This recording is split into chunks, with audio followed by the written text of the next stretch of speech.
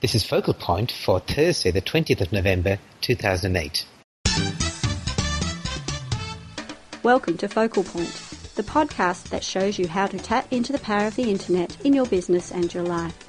Now it's over to your hosts, Chris Pudney and Gihan Pereira, for this week's edition. Hello, Chris. How are you? I'm bleeping well annoyed, Gihan. You're annoyed? Well, that's interesting. That could be an interesting conversation we have today. I'm annoyed about the Australian government's plans for internet censorship, Gihan, which is what we're going to be talking today about. Don't get too annoyed with me. So, yes, we are going to be talking about internet censorship, and in particular, what the Australian government is proposing to do to censor the internet. It's probably not very well known that the Australian government already censors the internet. So Australia is one of those countries that already does have internet censorship, not to the same level as some other countries like China and Iran and Syria and South Korea even. But it's the proposal may put us in that same sort of league, and that's what we're concerned about. That's what a lot of people in Australia are concerned about. And so today we're going to be talking about the issue, and it's partly a political issue, it's partly a technical issue, and we'll address both sides of those things. Yeah, and I think we'll start with the history, Gihan, and I think a lot of people will be surprised to learn that we already do have some censorship from the previous government's internet censorship policy. I was surprised to learn that, and you sent me a really good article that you wrote back when that legislation was introduced, back in 1999. That's right. Now, this happened with the previous Australian government, which actually was on the other side of the political fence. It was John Howard's Liberal government, Liberal National government. And what's actually being proposed now is the Kevin Rudd's Labor government is now the government in Australia. So interestingly, both parties have decided that censoring the internet is good, and it happened first as you said, in 1999, some legislation was passed that did censor the internet in Australia to a certain level, and in a way, it was still mandatory filtering or censorship of the internet, but only when things were reported. So, internet users could report something to the relevant authority, the Australian Communications Authority, and they would then tell ISPs that they have to block this website or block access to this website, or even take information off their servers if one of their users had a website on there with objectionable content. That's right. So if the content was hosted by an Australian ISP, then a takedown order was issued and the ISP had to make sure that content was removed. Whereas if the content was outside of Australia, and so obviously ISPs in Australia have no control about material hosted overseas, then the ISP was asked to filter and prevent access to that content. Yeah, and I was, at the time, I was quite upset by it, as there were a number of other people in the internet community who were, because they basically felt that it was technically unworkable. It was like telling the postal service that they can't deliver mail that had any sort of illegal material in it. And as it turned out, that is the case, that very few websites and very few ISPs have been affected by this. It's had very little effect at all, just because it's hard to use and most people don't even know that it's available, and so they don't make the reports, and so very few people have been affected by it. Yeah, that's my understanding too, Gihan. Reading about it suggests that there's been very little action taken as a result of that legislation to take down content in Australia or block access to content overseas. Yeah, and I think the danger that it would have posed, if people had known more about it, is that it would have lulled people into false sense of security, that parents particularly would have thought, okay, the internet's now safe for my kids, so I can give them free access to it without worrying about it or monitoring what they're doing online. And that's actually going to be the case even with this new legislation, that people can be lulled into this false sense of security. Absolutely. I think even more so because of the mandatory nature of the legislation that's being proposed. Yeah, I think the other thing to point out, Chris, about that old legislation, and I guess here's where we should probably talk about our political bias in this respect, and I guess we're saying that we don't have a political bias. We're looking at this from a technical viewpoint, and we will talk a little bit about the politics behind it. But it was very much the case that in 1999, when the Howard government passed this legislation, it was basically so that it was the phrase that you used earlier, Chris, when we were talking about this, was currying favor. In that case, with a particular senator whose support they required in order to get some other legislation through the Senate. I think it was the GST legislation. So it's a fairly significant piece of legislation that they needed support from somebody in the Senate, and therefore they said, okay, if you pass that, we'll pass this internet censorship legislation. So it's a bit of a political issue as well, and I guess we're saying that we'll talk about the politics, but we're not necessarily saying we believe in this because we have a particular political view. We're really looking at it from a technical viewpoint. Yeah, that's right. It would seem the senator you're talking about, I think, was Brian Harradine, Tasmanian senator. That's right. He's no longer in the Senate. He's retired. And yes, the balance of power in the Senate was finely balanced, and the support of minor parties was critical. And now that's also the case. So it would seem that, as was the case with the Howard Liberal National Coalition, the support of minor parties was important, and so the internet censorship issue was used as a bargaining chip there. And again, that's the case with the current makeup of the Senate. In fact, it's even more so because the Labor Party have a minority in the Senate, and so again they need support from minor political parties, and again internet censorship appears to be being used as a political bargaining chip, which is a great shame. It is a great shame, and yeah, well, let's talk about the new legislation, Chris, because you said we should move on to that, and I think you're right. So the new legislation takes the old idea, the 1999 idea, quite a lot further. Do you want to talk about, in summary, what it means, Chris? Yes, so what's being proposed, and at this stage it's just a proposal, the legislation hasn't been introduced. So what's being proposed is 2 levels of filtering. There's going to be a mandatory filter, which is the clean feed, I think it's referred to as the clean feed.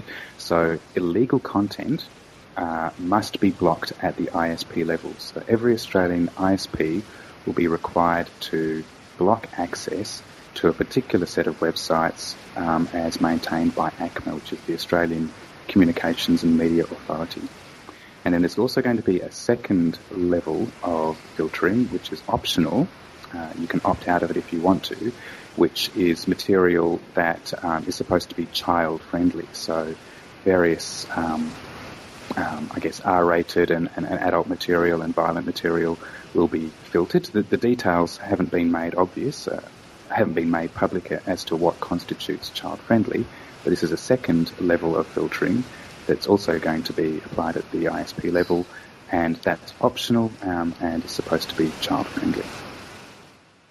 And I guess one of the things we should say is that I think if you ask the ordinary person on the street, would you approve of preventing your legislation that would stop your children getting access to illegal material or pornography, or stopping adults getting access to illegal material, most people would say yes. It's a fairly natural thing. It's like saying, do you think that you should recycle, or do you think that kids should have more fresh air and less time in front of video games? It seems like an obvious thing that everyone would obviously say yes to, and yet even though that's the case, there are still reasons why the solution that's being proposed isn't a good one. Yes, and that's the problem. The devil is in the detail, isn't it? And whilst those kinds of ideas are appealing, it's the actual technical implementation that's problematic. And perhaps we should move on to that now, Geha. Well, I'm interested in that you talked about those 2 tiers, Chris. The second one, which is the optional one, which allows parents to opt in or opt out to have that filtering that will stop their kids getting access to adult material, legal adult material. There's much less opposition to that, isn't there? Yes, that's right, because that is optional. So it's the mandatory nature of the other feed that I think most people are upset about, and myself included. So the optional material you can opt out of. So I guess, that facility is made available if you want it. You can opt into what I think it's by default. The ISPs provide it, and you have to opt out. So it's an opt-out system for that kind of filter. Right, and I guess the only real danger of that is that idea that parents might be lulled into false sense of security because they think it's blocking everything that's not child friendly, and in fact, technically, you can't do that. That's right, Gihan. It's potentially dangerous if a parent thinks all I need to do is make sure I've subscribed to this particular child-friendly feed, then I can let my child access the internet without monitoring it or without giving them any education or context when they're on the internet. And so the reality is that they might be able to access material that is objectionable or that they shouldn't be seeing. And there are various other things like contacting strangers. No amount of filtering is going to stop them from contacting people they don't know. So yes, there's definitely this false sense of security that optional filtering might induce. Okay, good. So that's going to be the case anyway, and I think maybe one of the things we'll say at the end is that the real solution is education. But let's talk about the technical aspects, Chris, as you alluded to. Yes, so both filters will be conducted at the ISP level. So presumably there's going to be some software that the ISPs run, and that will check against various blacklists of websites and perhaps also look at the material itself in order to make judgments about whether it is child-friendly or not. And then if it passes the filter, then it will be sent to the browser or whatever software has made that request from the ISP subscriber. Right. Okay. So technically, it's trying to put something in between the user in the home and the worldwide internet that's out there. And the obvious place to do that is with the internet service provider. That's right. Okay. And so some tests have been done on this, haven't they, Chris? And they found that it's somewhat effective, but also it has problems. Yes. So there are two main problems that the ISPs have pointed out to the government. And the first of these is that whenever you introduce a filter, you slow down the speed of delivery of data, because some kind of analysis has to take place. There's the interception, the analysis, and then passing it on or rejecting it. So they found. So this is like customs. So the job of customs is sometimes to inspect things that come into Australia, or if you come back into Australia, there will be somebody inspecting your suitcases at certain times, and that slows you down from getting through the line. Precisely, that's a great analogy. And just as is the case in the airport, that can really slow you down. Many of the field tests have demonstrated some significant slowdowns. I'm not sure about the actual software being used, but some of them are like 50% slowdown, so really dragging your internet speed right down. Yeah, and I've seen some stats that say like 50%, but even some as high as 85% or higher, which means it's terrible. And maybe some of that problem will go away when we get faster broadband, but that's another political hot potato, I think. That's right. I mean, we already have fairly mediocre broadband speed in Australia, and so introducing a filter that's going to reduce that by as much as 85% has obviously got a lot of people really annoyed, myself included. Yeah, and as you say, the key thing here, it's a mandatory filter. So we cannot say, okay, we're happy to...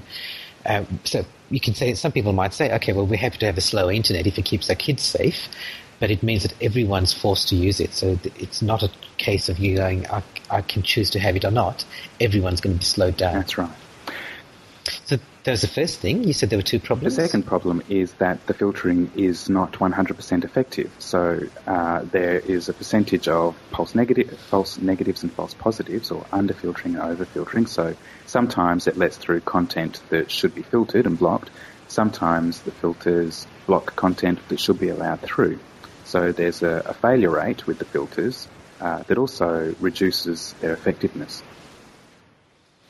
Yes, and I think the other thing that I read somewhere, Chris, is that it's not blocking all the content on the internet. It's blocking websites and web pages, but there's a lot of other material that, and I've seen some people say it's up to about 60% of all internet traffic is not going to be affected by this filtering system at all. Right. I guess that's things like file sharing networks, peer-to-peer networks that aren't. Exactly. Yes. exactly. So people downloading stuff, and, admittedly, they're illegally downloading music sometimes or illegally downloading movies, but the whole idea of filtering means that you should be filtering that material as well. And sorry, go on, Gihan. And kids, if anybody, it's the kids who are going to figure out how to make that work. Absolutely. A case in point is the previous government introduced a free piece of filtering software. I think it's called NetAlert. And within a few days of it being released to the public, it was disabled, and it was disabled by a teenager. Not surprising. No. They should have got teenagers to do the initial testing. That's right. Exactly. And that's another problem with the filters, is that they're relatively easy to circumvent. And as we've just pointed out, if anyone's going to find out how to circumvent these filters, it's going to be technically savvy teenagers. So things like virtual private networks, VPNs, or proxy services, these will all get around the filters if you need to. Okay, so there's some problems, and I guess at a technical level, there's some fairly serious problems that are going to mean that even if this proposal becomes law, it again is not going to be very effective, and in fact, it could actually harm most internet users. That's right, absolutely. So they're doing a trial at the moment, and you sent me something, Chris, from Michael Malone, who's the head of iiNet, which is one of Australia's biggest ISPs, who says that he's going to take part in this trial because he sees that it would be counterproductive not to take part, but so he's going to take part, and he realizes that it's completely unworkable, but he'll use this as an opportunity just to demonstrate how unworkable it is.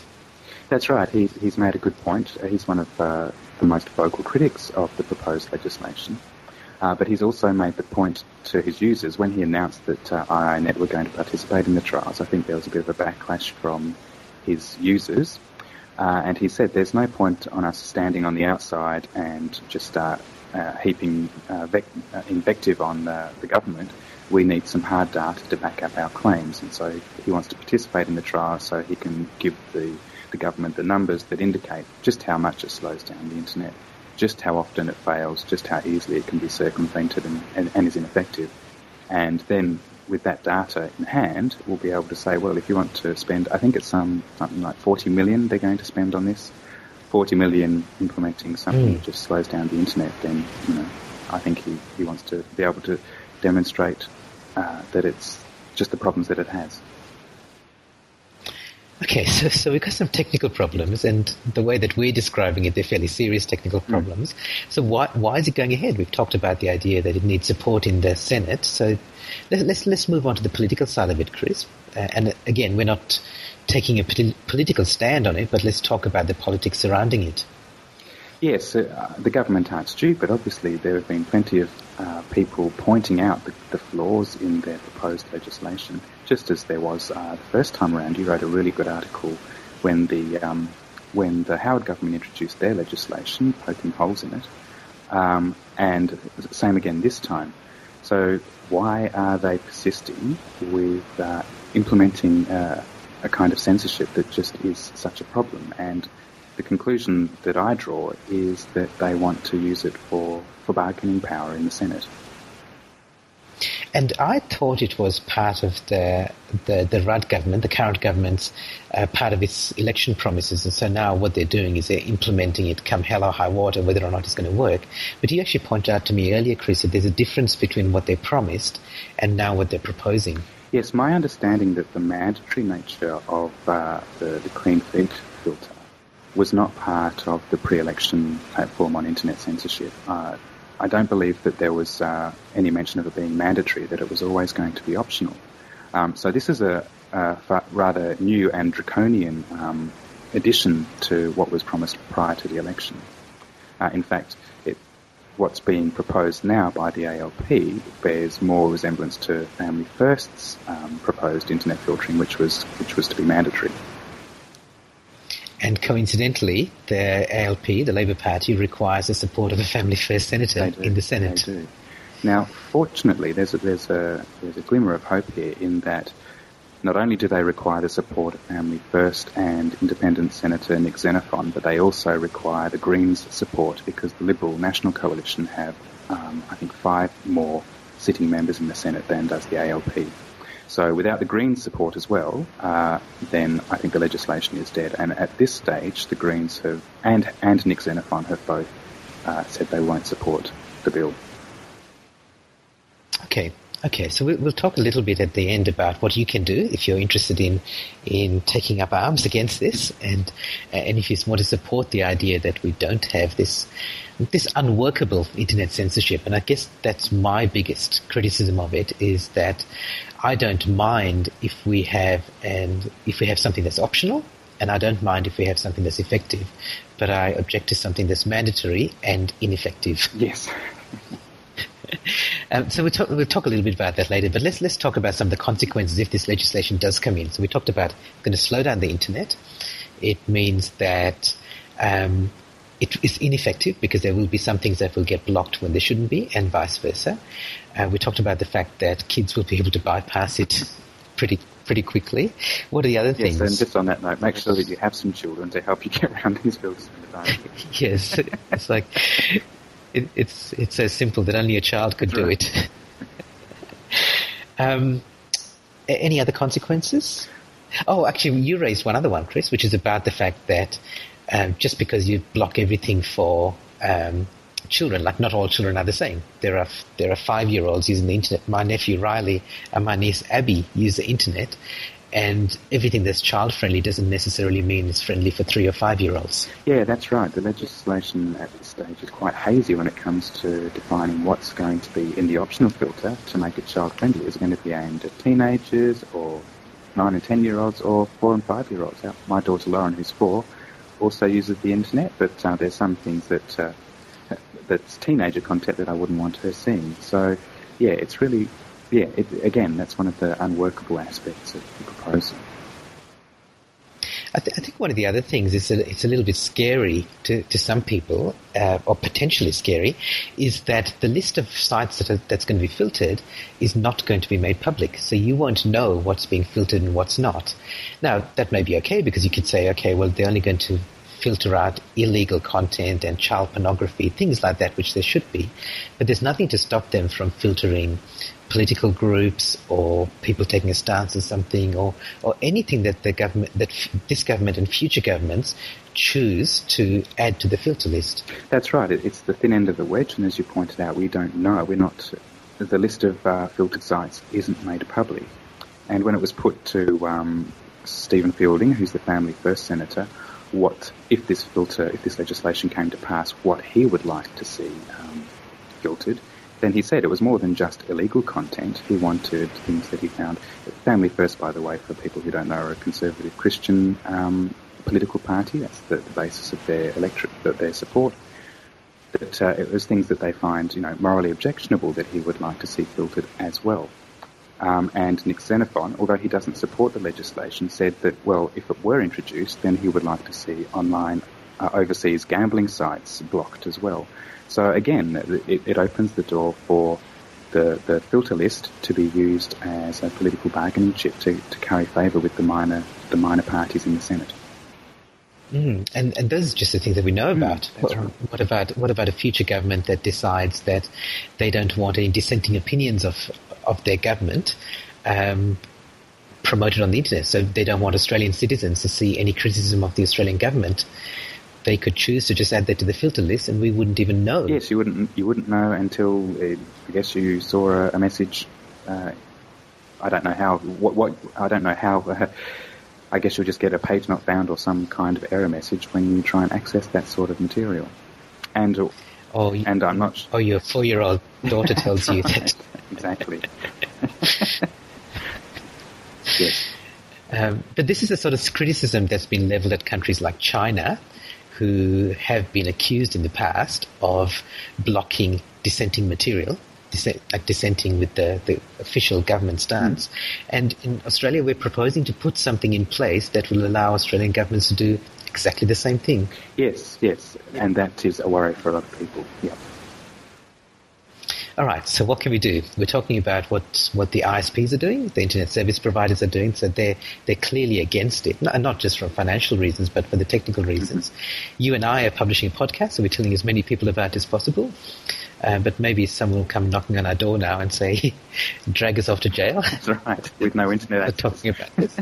Yes. But what can other people do? Well, one thing I would recommend is that if you're concerned about the proposal, then the Electronic Frontiers Australia organisation, their online free speech advocacy group, efa.org.au, they've set up a website devoted to this particular issue. I think it's called nocleanfeed.com. I'll check that. We can certainly provide the link. You're right. It is it? That's it. You told me about that. Okay. Thanks for reminding me. We can provide that link in the blog entry corresponding to this podcast. So yes, if you're concerned that they've got a good overview of the legislation and a critique of it, not just on free speech grounds, as well as some action you can take, such as writing to Senator Conroy, or to your local member, or to your ISP. Yes, and I guess what we're saying in summary is that this is bad legislation. It's not going to work. It's not going to do what it's supposed to be doing, and it's actually going to hurt people in terms of the access to the internet and even perhaps the false sense of security that people are going to feel. That's right. And perhaps if you're using filtering software, there's third-party software available, or even NetAlert provided by the government. Don't rely on that exclusively for access to the internet by your kids. Make sure that you're part of what they do online, that you know what they're up to, and that you're guiding them through cyberspace. Yeah, that's right. And that was exactly the same advice that I gave back in almost 10 years ago now, when the legislation first came into place. The best thing to do, and I'll quote from that article, the only meaningful long-term way to protect your children is to learn the technology and teach your children how to use it responsibly. And I think that's still the case. You cannot rely on technology alone. You cannot rely on governments or legislation alone to help you out. Just take some responsibility. Absolutely. Okay, well, I think that's about all we'll say on this topic, Chris. Okay, and if we haven't been censored, we'll be having another podcast in a fortnight's time, Gihan. That's right, we will. What will we be talking about then? Well, I guess we've had a pretty serious topic this time, and I guess we've taken a fairly a strong stance on this. So let's turn that around. And next time, given that we're coming up to Christmas, which people call the silly season, let's talk about some silly things that people do on the internet, and maybe some warnings of not to do. For example, be careful what you do at office Christmas parties, because more and more people now have camera phones, and there's evidence that can be taken down and used against you. So I think that's a good thing to do for our next podcast, Chris. So we'll talk about how not to make a fool of yourself on the internet, and then perhaps towards the end of the year or early next year, we'll do a review of 2008 and looking forward to 2009. Sounds good, Gihan. Speak to you then.